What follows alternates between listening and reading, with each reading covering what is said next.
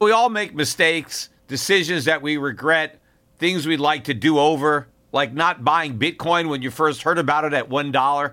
We all carry around different stresses, big and small. When we keep them bottled up, it can start to affect us negatively. Therapy is a safe space to get things off your chest and to figure out how to work through whatever's weighing you down. At times, therapy has helped me and my loved ones in many ways. Therapy isn't just for those who've experienced major traumas. With the right guide, you can discover effective strategies to minimize distractions and truly connect with your needs, setting the stage for a more balanced life. If you're thinking of starting therapy, give BetterHelp a try. It's entirely online, designed to be convenient, flexible, and suited to your schedule. Just fill out a brief questionnaire to get matched up with a licensed therapist and switch therapists anytime for no additional charge. Take a moment. Visit BetterHelp.com/gold today to get 10% off your first month. That's BetterHelp, HELP.com/gold.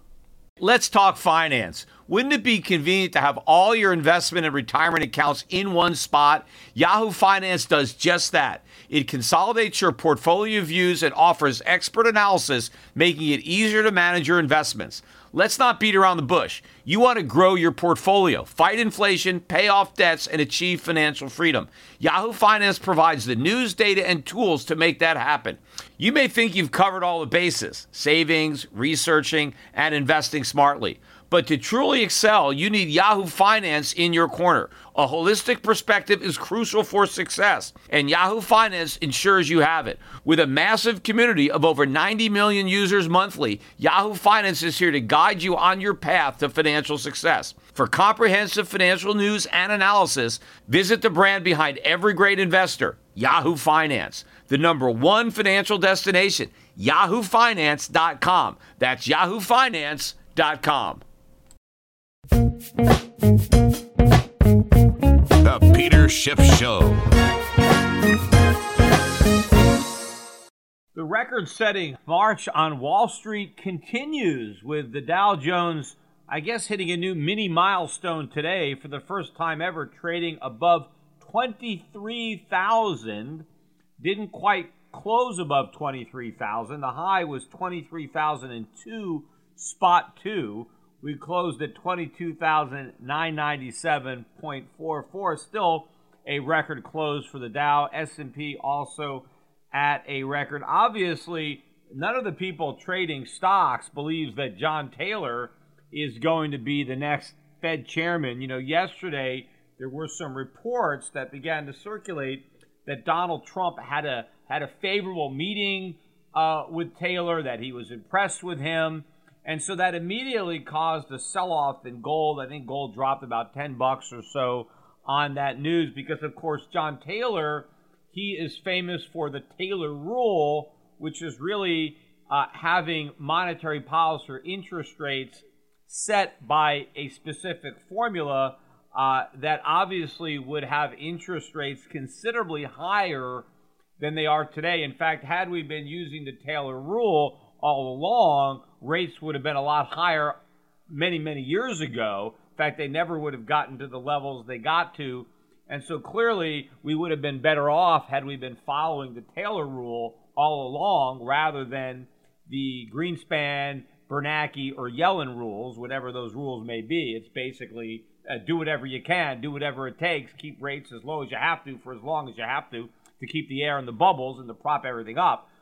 So had we been using the Taylor rule, we would be in much better shape. But obviously, if John Taylor were to be the next Fed chairman, and if he were to live by his own rule, one of the biggest casualties would be the stock market, which is one of the reasons that I don't believe that he is likely to be the next Fed chairman, because Donald Trump has made it quite clear that, A, he wants interest rates to stay low, and so Taylor wouldn't be your guy if you want to keep interest rates low. And B, he has staked his presidency on the stock market. He is the biggest cheerleader of the stock market, the first one to point out when it's at a new record and to take credit for it. So the last thing that he would want would be a Fed chairman that would pursue a monetary policy that would knock the legs out from under this market. So I think the gold market is overestimating the potential that John Taylor will, in fact, get the nod as Fed chairman. In fact, the only way he would be Fed chairman, he would have to pretty much assure Donald Trump that Taylor rule is not going to be guiding his decisions on interest rates. Now, I doubt that Taylor would have this rule and abandon it at the first chance he had to actually put it into effect. So, again, I don't think that he is the guy, but for whatever reasons, the dollar rallied on it, gold sold off on it, but the stock market completely ignored it. In fact, today we got some more news that the stock market ignored, but the gold market sold off on. Again, I don't know, maybe about another $10 or so down as a result of this. And this was the hotter than expected news on prices, right? On inflation. We got the import-export prices. Import prices were supposed to be up 0.5, which in and of itself is a pretty big jump in 1 month. But they were up 0.7. Export prices, even worse, although we would want our export prices to go up, right? Because that means we're getting more for what we export, so that helps our trade deficit, helps lower it anyway. But export prices were supposed to rise by 0.4, and instead they rose by 0.8, which is double the expectation. Year over year, import prices up 2.7%. Now, as of last month, the year-over-year rise was just 2.1%. So that's a pretty big jump in the year-over-year gain. Export prices up 2.9% year-over-year. I mean, you average these out, you got 2.8% as the average increase in 1 year of the price of the stuff we import and export, which is pretty much a lot of different stuff, right? And so that's a pretty broad-based increase in prices, well above the supposed 2% level that the Fed is looking for. Of course, they're looking for consumer prices measured by the CPI, but obviously, import and export prices, these are all things that consumers consume. And, I would think that these numbers are going to be more accurate than the CPI because there's less subjectivity in there. I think the methodology is more accurate than is the methodology on the CPI because obviously, no statistics are based on these numbers. This is just measuring the actual prices. You don't hedonically adjust anything or you don't have any substitutes. It's here's what we imported, what were the prices? Here's what we exported, what were the prices? And so here you're looking at almost 3% year-over-year increases, much closer to 3% than 2%. And I think we're going higher from here. I mean, I think we're going to see year-over-year increases in both import and export prices with a 3 handle. Now, when this news came out, the immediate reaction was, oh, let's buy the dollar, let's sell gold. Why? I mean, why is higher inflation bad for gold? After all, the main reason to buy gold is as an inflation hedge. If you think there's going to be more inflation, then you buy gold. But perversely, the way the markets work now, you sell gold if you think there's going to be more inflation. In fact, you buy the currency of the country that is experiencing more inflation, which is kind of counterintuitive because inflation, by definition, is the currency losing value. So if the currency is losing its purchasing power, why would you want to buy more of it? You would want to get rid of it, right, to avoid that loss. But the thinking is that if there is more inflation, as measured by these price indexes, that the Federal Reserve is now going to have to fight the inflation, that they are going to be more likely to raise interest rates, to raise them sooner, to raise them more in the face of higher inflation. And so it is the expectation that these higher numbers will produce a tighter Fed. That is what rallies the dollar. That is what hurts gold. It's the anticipation of higher rates to fight off the inflation. But reality is the Fed will ignore the higher inflation numbers and do nothing. I mean, whatever it's going to do with rates, it's going to do it regardless of these numbers.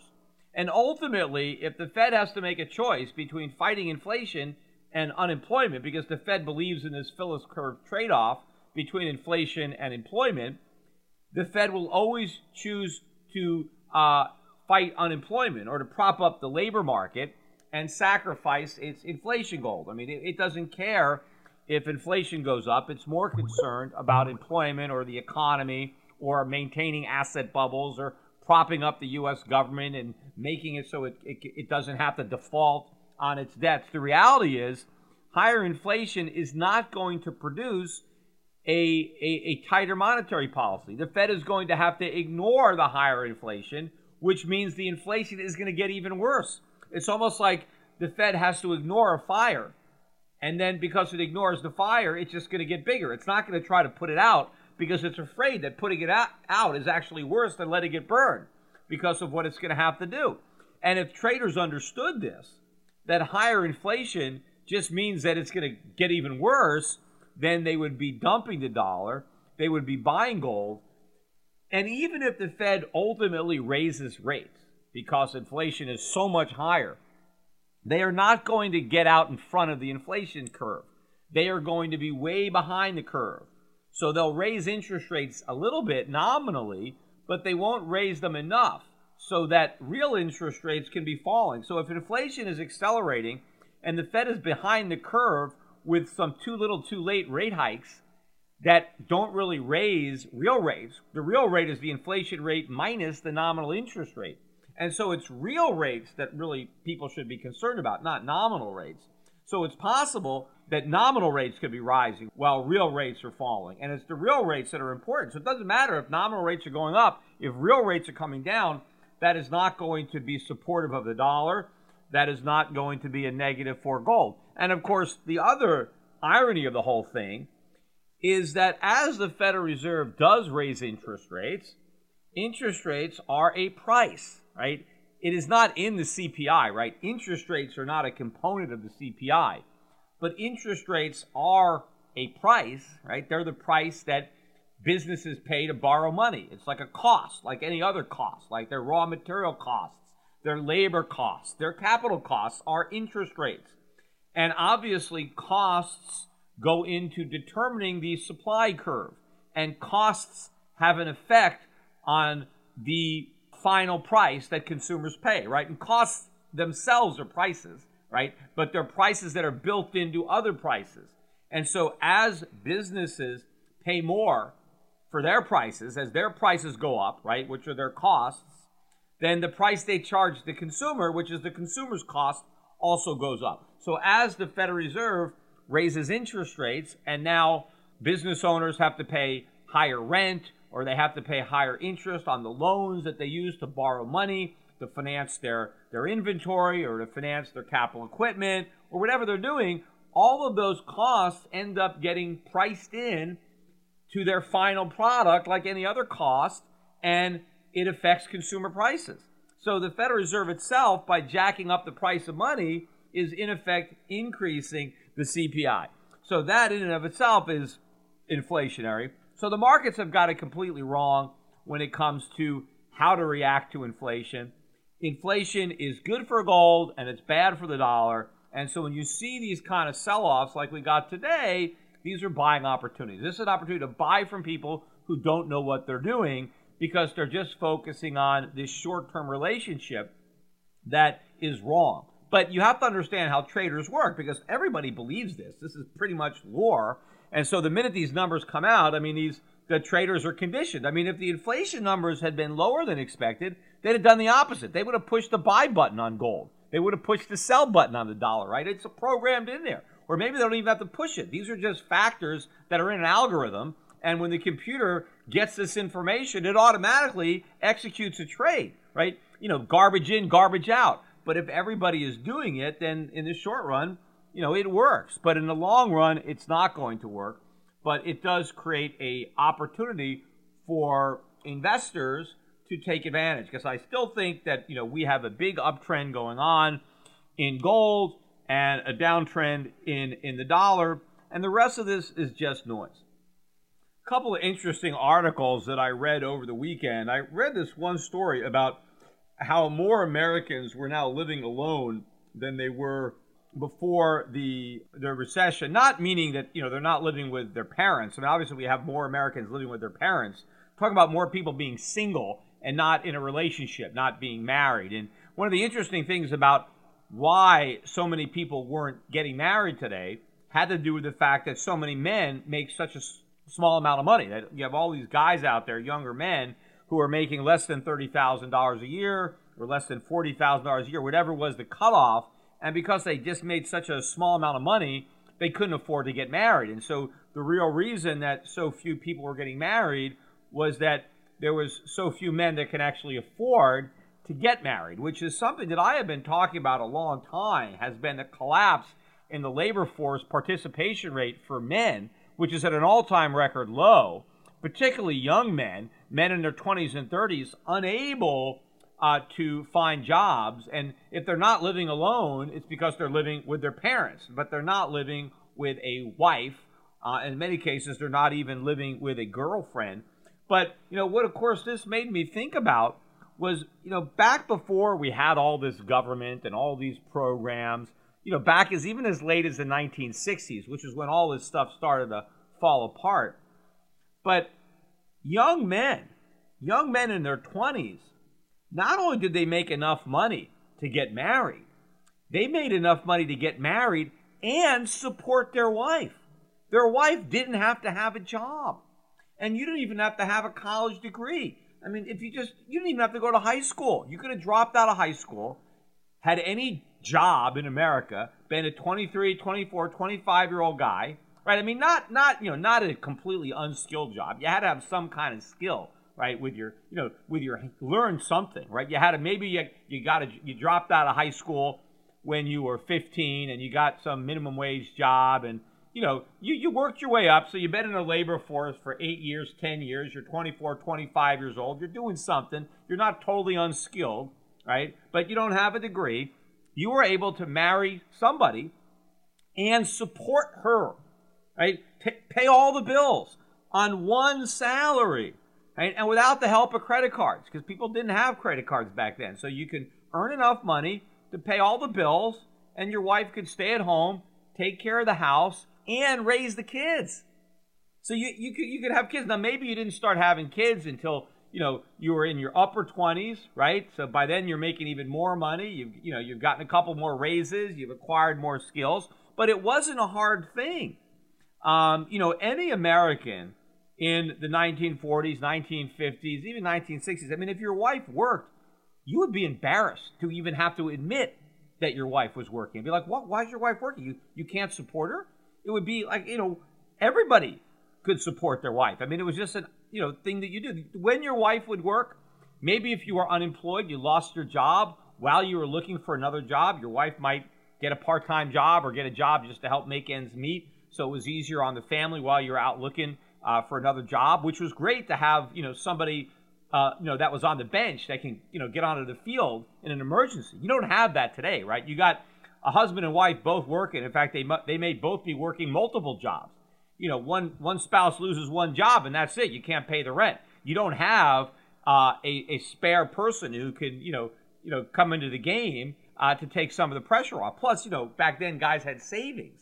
Now people live in paycheck to paycheck. So not only don't you have a second person who could enter the labor force in an emergency, you've got no savings to fall back on. But my point was, today, guys can't even afford to marry women who have jobs. I mean, that's how poor they are. That even if you find a woman who is employed, you still can't afford to marry her. And, you got guys with college degrees that can't afford to marry women with college degrees who have jobs. I mean, that's how poor the average American is today. And, that's too, a lot of the women don't even see the benefit of marrying a guy who can't support the family, who can't bring anything, any financial resources to the table. In fact, in many cases now you have the women who are earning more than the men. I mean, so a lot of young women are like, why should I get married when all the guys I'm dating make less than me? What are they going to bring to the table as far as enabling me to start a family? Because a lot of times if a woman wants to get married and start a family, the guy has to be able to provide that support. Because obviously, if the woman's going to have children, she may not be able to work as much. She's going to have to, step off the fast track onto the mommy track. So she needs the guy to be able to pick up the slack. And a lot more young American men can't do that. So it's a very sad statement, read it. And that wasn't even really the point of the article, but that was the important point for me, is the demise of the American male and the family and the whole marriage institution because of what's been going on. And it's big government, it's taxes, it's wasting all your time in college, learning nothing, amassing a massive amount of debt. All of this stuff is undermining the American standard of living, which even brings me to another article that I was reading about a manufacturer of consumer electronics and audio company. I hadn't even heard of them, just Carvin. It was this company that had been manufacturing, I guess they made amplifiers and other kind of audio equipment like that. And they'd been in business for 70 years. They were operating out of San Diego, and they finally shut down. Boom. You know, Trump is talking about, all these American manufacturers, everything is great. Here's an American manufacturer manufacturing in San Diego, shutting its last factory. They're out of business. And so, I put up this little article on my Facebook page. And, of course, immediately people comment that, well, they didn't make, this wasn't great stuff, or, this is a progress. What do why do you keep talking about this? Like, they're like the buggy whip manufacturers going out of business. And a lot of people just don't get this, because this is not, about buggy whips. And I put a comment on the article, and I mentioned, like the radio industry, which is an industry that America used to dominate. And I know that, a lot of people don't buy radios anymore. You don't buy transistor radios or the same type of radios that they were buying in the 1920s. But companies that were making radios in the 1920s are making things today in consumer electronics. There has been an evolution. But I mentioned companies, and this is a list of just some of the top companies, but there are hundreds of companies. But these are some of the companies from the 1920s in the United States: RCA, Westinghouse, GE, Admiral, Philco, Zenith, Spiegel, Magnavox, Emerson, Fisher, Motorola, Sylvania, just a few. There were scores and scores of radio manufacturers. America made the best radios in the world. We basically pioneered the entire industry. I mean, we made radios for Americans. We exported them all over the world. And then, of course, we pioneered the television. We started making all the television sets, too. First the radio, then the television sets. But eventually, we lost the entire industry.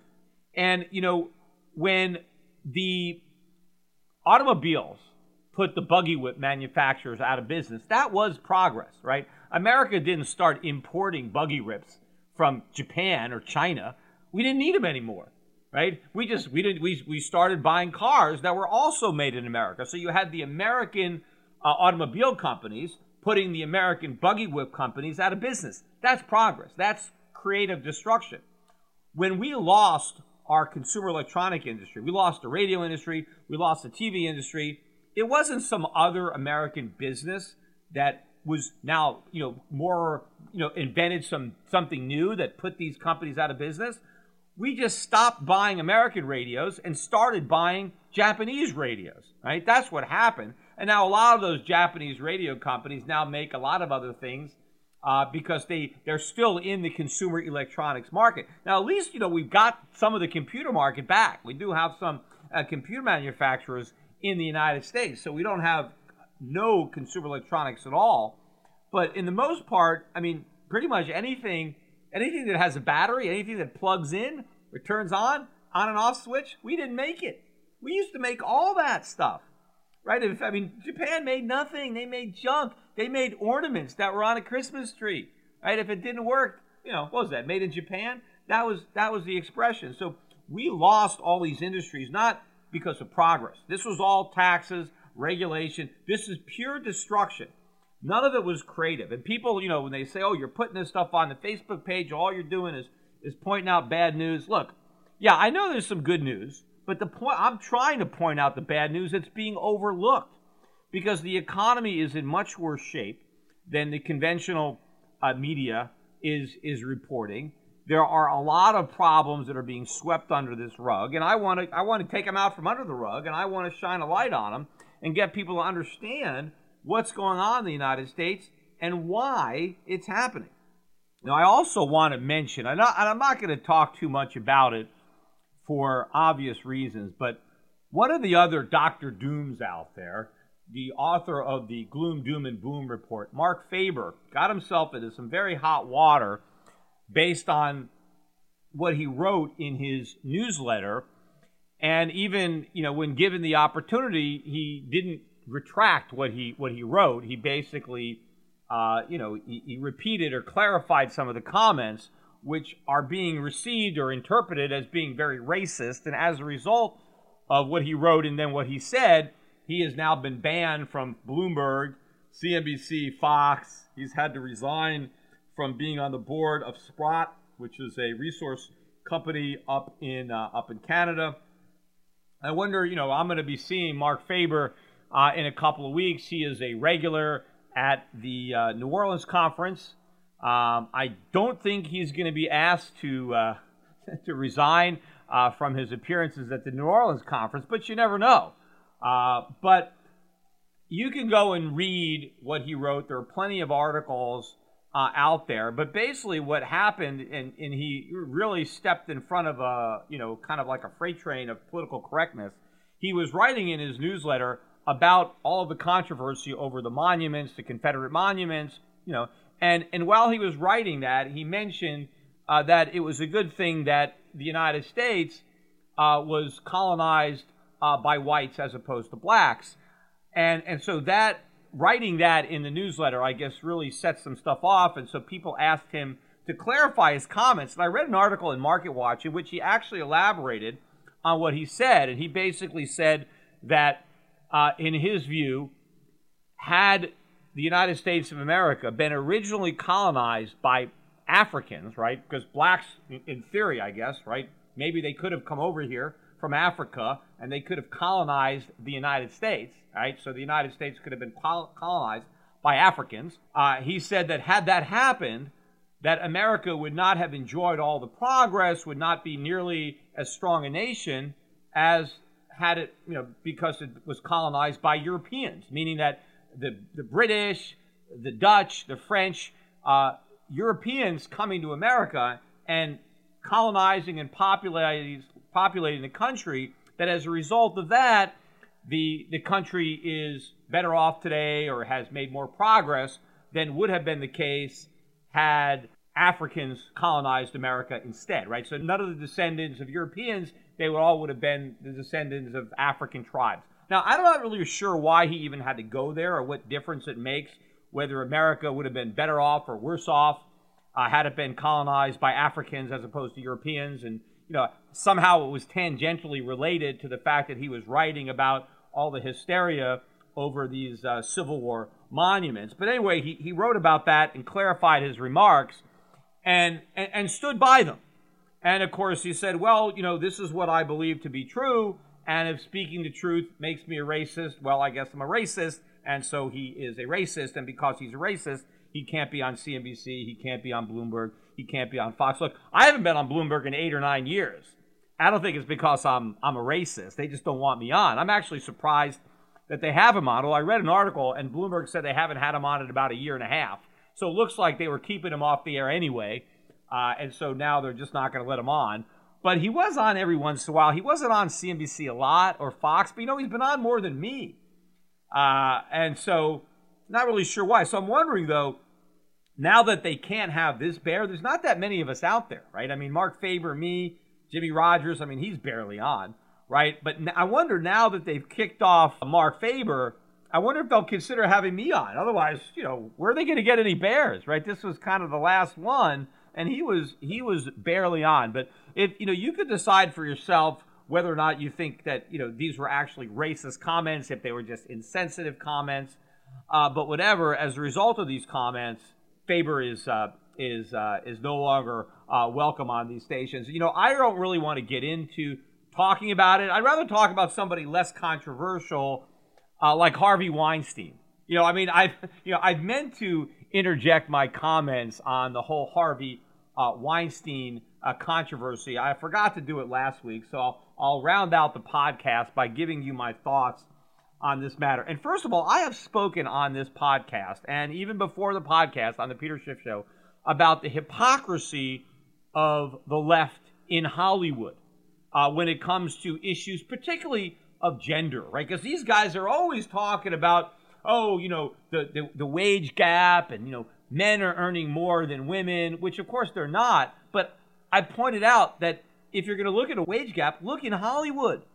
That's where you have your wage gap, right? Obviously, men were making a lot more money in general than women, except in porn. In porn, the women make more than men, right? But, in non-pornographic movies, men are making more than women. And I went over all the reasons why that happens, right? I mean, men tend to star in action movies in general, bigger budget movies, movies, where, you could pay more. I mean, they're bigger draws in general. In some cases, depending on the woman, they can make more, but it's not. I said, look, Hollywood isn't sexist. It's all about money, right? They're paying what they have to pay, and they generally have to pay the male stars more than the female stars. Not always the case, but the gender gap, if you just look at what men were being paid and what women were earning in Hollywood, there was a bigger gap there than outside of Hollywood. Yet, they never stopped them from accusing other people. Like, they can live in the biggest glass house and throw stones at everybody.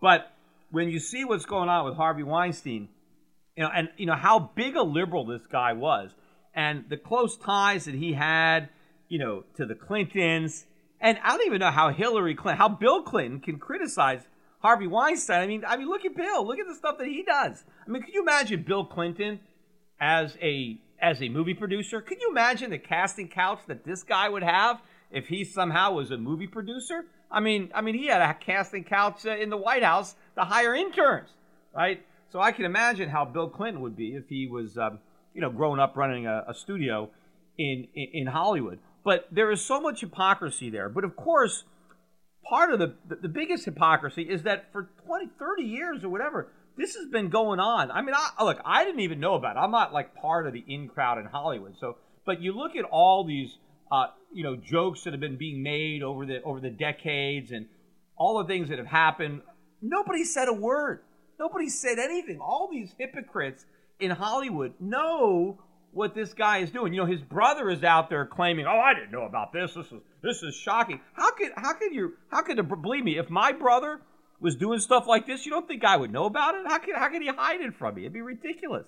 And if I know Harvey Weinstein, I don't know him, but based on what I know about him, he would be bragging about this stuff to his brother. In fact, his contract, I'm sure everybody knows this by now, but his contract at Weinstein Productions, he's got a contract in there, written into the contract, what his fines are going to be every time they have to settle a sexual harassment lawsuit. He has to pay all of the settlement plus another penalty, up to like $1 million an incident. Now, I mean, imagine how many times this guy was sued for sexual harassment before they had to amend the contract to make a provision for it.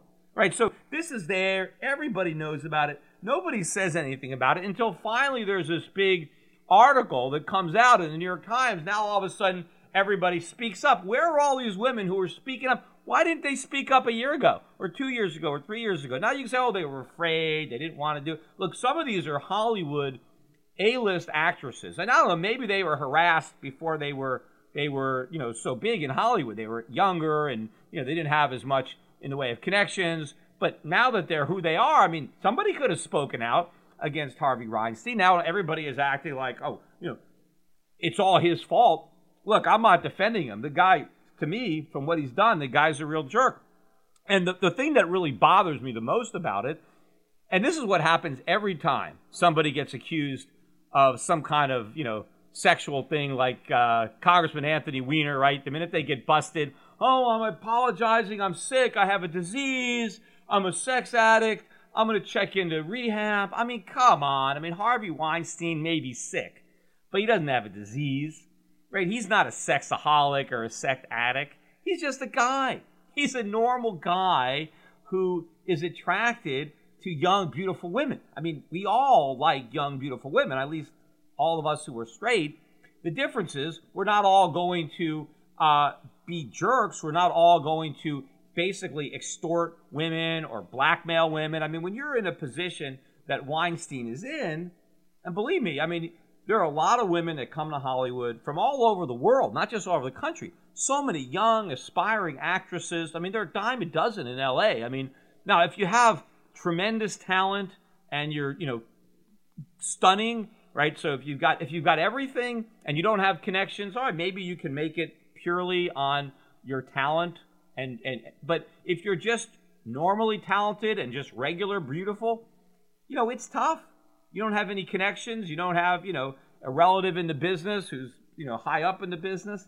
It's very difficult. And so it's very easy for somebody like Harvey Weinstein to exploit that and to, try to, get sex out of that position. Whether it's just letting women know that, hey, if you, indulge me, that's going to help your career.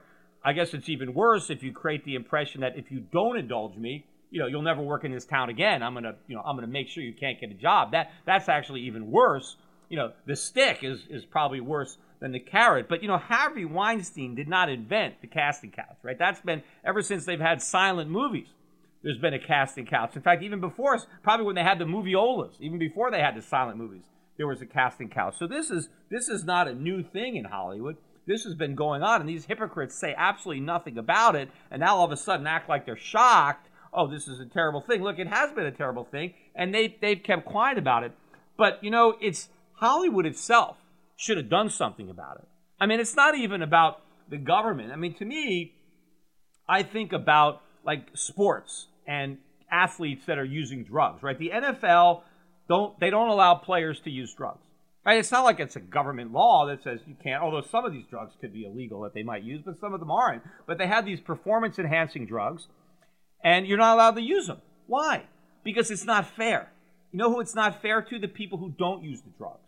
Because a lot of people know that, hey, I can take some drugs and I can perform better, but it's not good for me healthy. Long term, it could be damaging, right? So you want to level the playing field and say nobody uses these drugs. And if nobody uses performance-enhancing drugs, then everybody's on an equal playing field. But if somebody uses them, then other people may feel compelled to use them too, even though they don't want to. But because they have to just to compete. So the industries say, hey, we're going to ban them. This is what Hollywood should have done a long time ago with these kind of practices of, trading sex for access, sex for roles. And because it's not just the producers, right, who are taking advantage of the access that they have to, get sex, from young, beautiful women. But in many cases, it's the women who are using what they've got, right? And if I was a woman in Hollywood and I was trying to be an actress and I didn't want to basically prostitute myself, if I wanted to make it on my talent and whatever else, and I wasn't willing to have sex with the Harvey Weinsteins, right? Not only would I be mad at Harvey Weinstein, but I would be mad at the other actresses who make themselves available to guys like that. Because a lot of times the women are upfront about the fact that, hey, they're, I'm willing to deal. I mean, we can make a trade here. Yeah, I scratch your back, you scratch mine. There are women who are willing to do this, just like there are athletes who are willing to take the drugs. They're willing to do that to themselves to get an edge. There are going to be women that are going to come to Hollywood that are going to use whatever they've got. They're going to use the fact that they know guys like pretty young girls, they know that, and they're going to flaunt what they have and let the guys know, hey, I am willing to do this if I can get the part, right? Or if I can get the interview, or if I get the access, right? So all that needs to be stopped, right? Because the women need to be as upset at the other women who are not playing fair, just like the guys are not playing fair. But it's not, again, I don't think the federal government even needs to get in. I mean, where I do think it would be illegal, a crime. I think if Harvey Weinstein is basically letting women know, either you do this or I'm going to ruin your career, to me that's like extortion. Not really like sexual harassment, it's like blackmail, right? So that, I think, is criminal conduct. It's harder if it's just, a positive thing that might come out of sex. But in a way, though, in a certain position of power, the inference is, even if he doesn't say it, that, hey, if I don't go along, then it's going to harm me somehow, right? It's not just that, yes, it's a positive if I agree to it, but somehow if I spurn his advances, that it's going to come back and hurt my career. Now, I don't know if Harvey is actually doing that. I don't know if any evidence has come out that he has retaliated in any way against a woman who has spurned him, right? So I don't know, and maybe stuff like that will come out. But, the main point about the whole thing is this stuff is going on.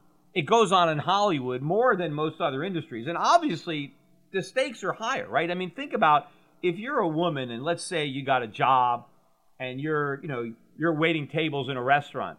I mean, you're not necessarily going to have sex with the manager because he's going to make you assistant manager. I mean, what? You're going to get an extra $2 or $3 an hour?